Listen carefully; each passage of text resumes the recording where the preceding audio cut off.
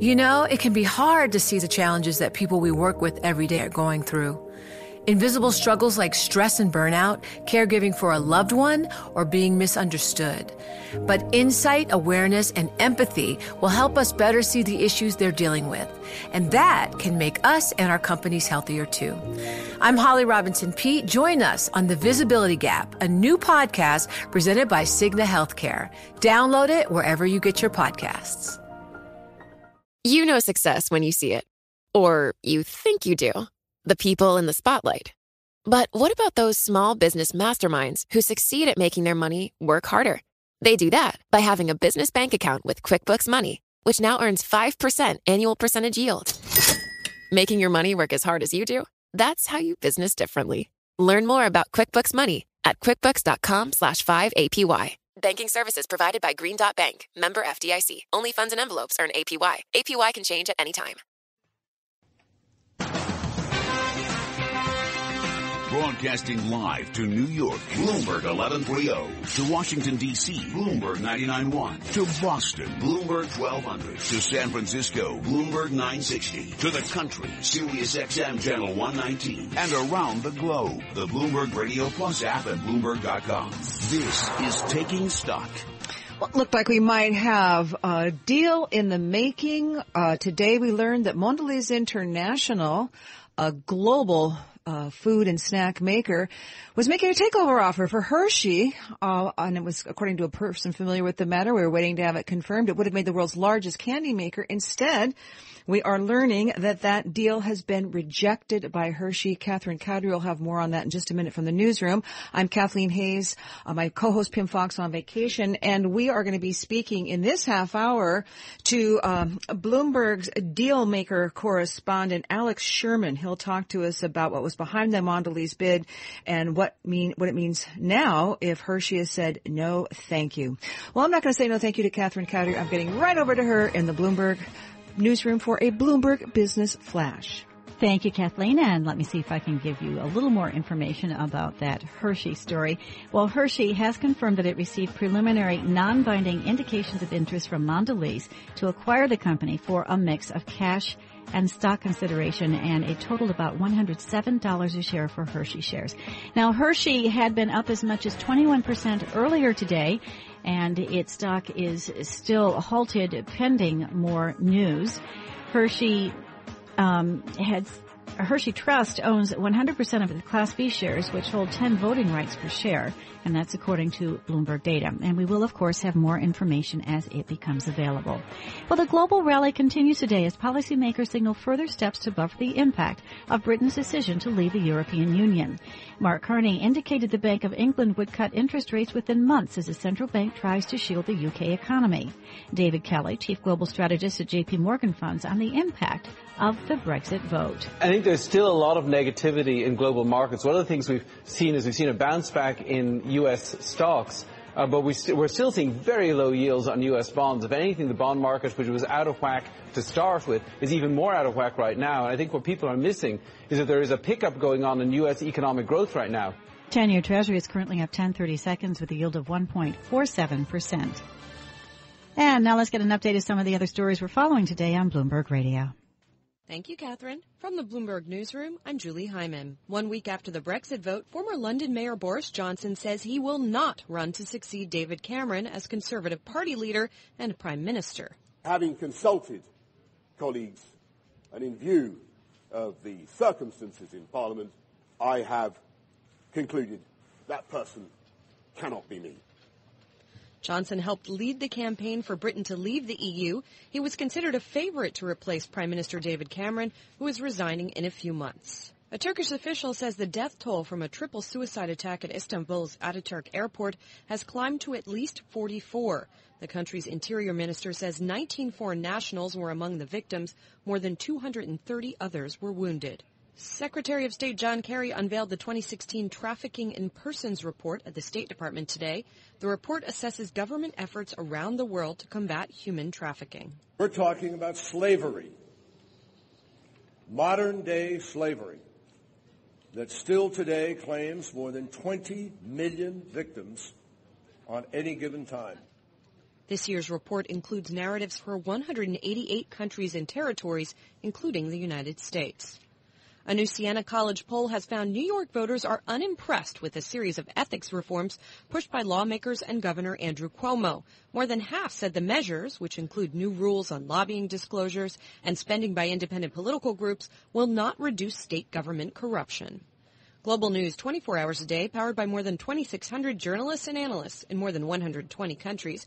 From the Bloomberg Newsroom, I'm Julie Hyman. This is Bloomberg. Catherine? Thank you. And now let's get a quick update of the benchmarks. Dow Industrial Average is up 200 points, 1.1%, trading at 17,891. S&P 500 up 22 points, a gain of 1.1%. It's trading at 2,092. NASDAQ higher by 47 points, a gain of 1%, trading at 48.26. West Texas Intermediate crude oil down $1.55 a barrel, 3.1% to 48.32. Spot gold down $5.10 an ounce to 1321.80. And that's a Bloomberg Business Flash. This is Taking Stock with Kathleen Hayes and Pimm Fox on Bloomberg Radio.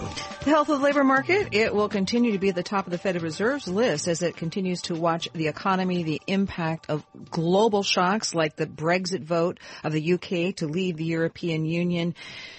But again, it's the domestic economy, many say, that will most determine what the Fed does next, if it's on indefinite hold, if it even considers a rate hike this year at all. Let's bring in Tom Gimbel now for a more in-depth look at the labor market. He's founder and CEO of LaSalle's Network, one of the leading staffing and recruiting firms in the country, based in Chicago. Tom, welcome to the show. Good to be with you, Kathleen. So, if you were just looking at jobless claims as a measure of the health of the economy, you'd say, whoa, they're staying at in this nice low range, anywhere from 250,000 to, over 280, but a very low range. But if you listen to Janet Yellen, the Fed chair, if you look at other indicators, there are more job openings, but somehow they don't get filled. There's a lack of skilled workers, it seems. Janet Yellen talks about wages not rising enough to suggest that the slack is really being taken up. From your vantage point at a recruiting firm, what do you see? Yeah, there's definitely a skills gap. There's no doubt about that the jobs that are in high demand, as always in an interesting economy like we're in, sales is always going to be in high demand. But what we've seen over the past 15 years is this change to becoming it went from 15 years ago was, are we going from a manufacturing country to a services business based country? And now it's gone from a services based company to a technology country. And what I'm seeing is that the skills gap in really educated, talented developers and architects and infrastructure folks on the technology side just isn't there to keep up with the demand, and that's why those jobs continually, you'll see on reports, is very high-paying, growth-oriented industries, where we're not seeing as much as in the lower-level stuff. So now what we're going to end up having, my take is, and for the first time I'm getting a little bit more concerned, I don't think we're going to see interest rate hikes this year, is we're seeing minimum wage increase in municipalities, state level, and federal level soon. And then we're also seeing in December 1st of this year, we're going to see the overtime exemption salary point increase from $24,000 and change to almost $48,000, and we're going to start seeing unemployment creep back up again. Because companies will say, I can't afford to pay more? That's exactly right. So I think the goal of the administration was, let's increase wages for all Americans by saying if you're working more than 40 hours a week and you're making over $25,000 a year, you should be getting overtime. What's going to end up happening is people are going to keep people at 40 hours a week. They'll maybe hire one or two more at lower salaries, which won't be a wage increase. Unemployment's already at 5%. How much lower can it go with qualified people? And or they'll lay those people off and they'll only hire one person back at a higher salary of $50,000. So we're not going to see any huge changes across the board, and I think the actual end result will be an increase in unemployment. Is one of the challenges of this economy as it moves to more technology is now part of everything, right? It's in how you might outsource some of your jobs to an online payroll services firm, something like that, right? So it eliminates the need for you to have a certain kind of workers, and it does that across a lot of companies. So if everybody is doing that, that's one kind of job that's gone, right? I mean, that is technology has, it's a sword that seems to cut two ways. How big of an issue is that for the labor market? Well, that's a big issue, but take it even a different approach. So even if you get to a point where technology go into the retail sector and you get restaurants that are going to phase out cashiers and they're going to have kiosks, which is already happening.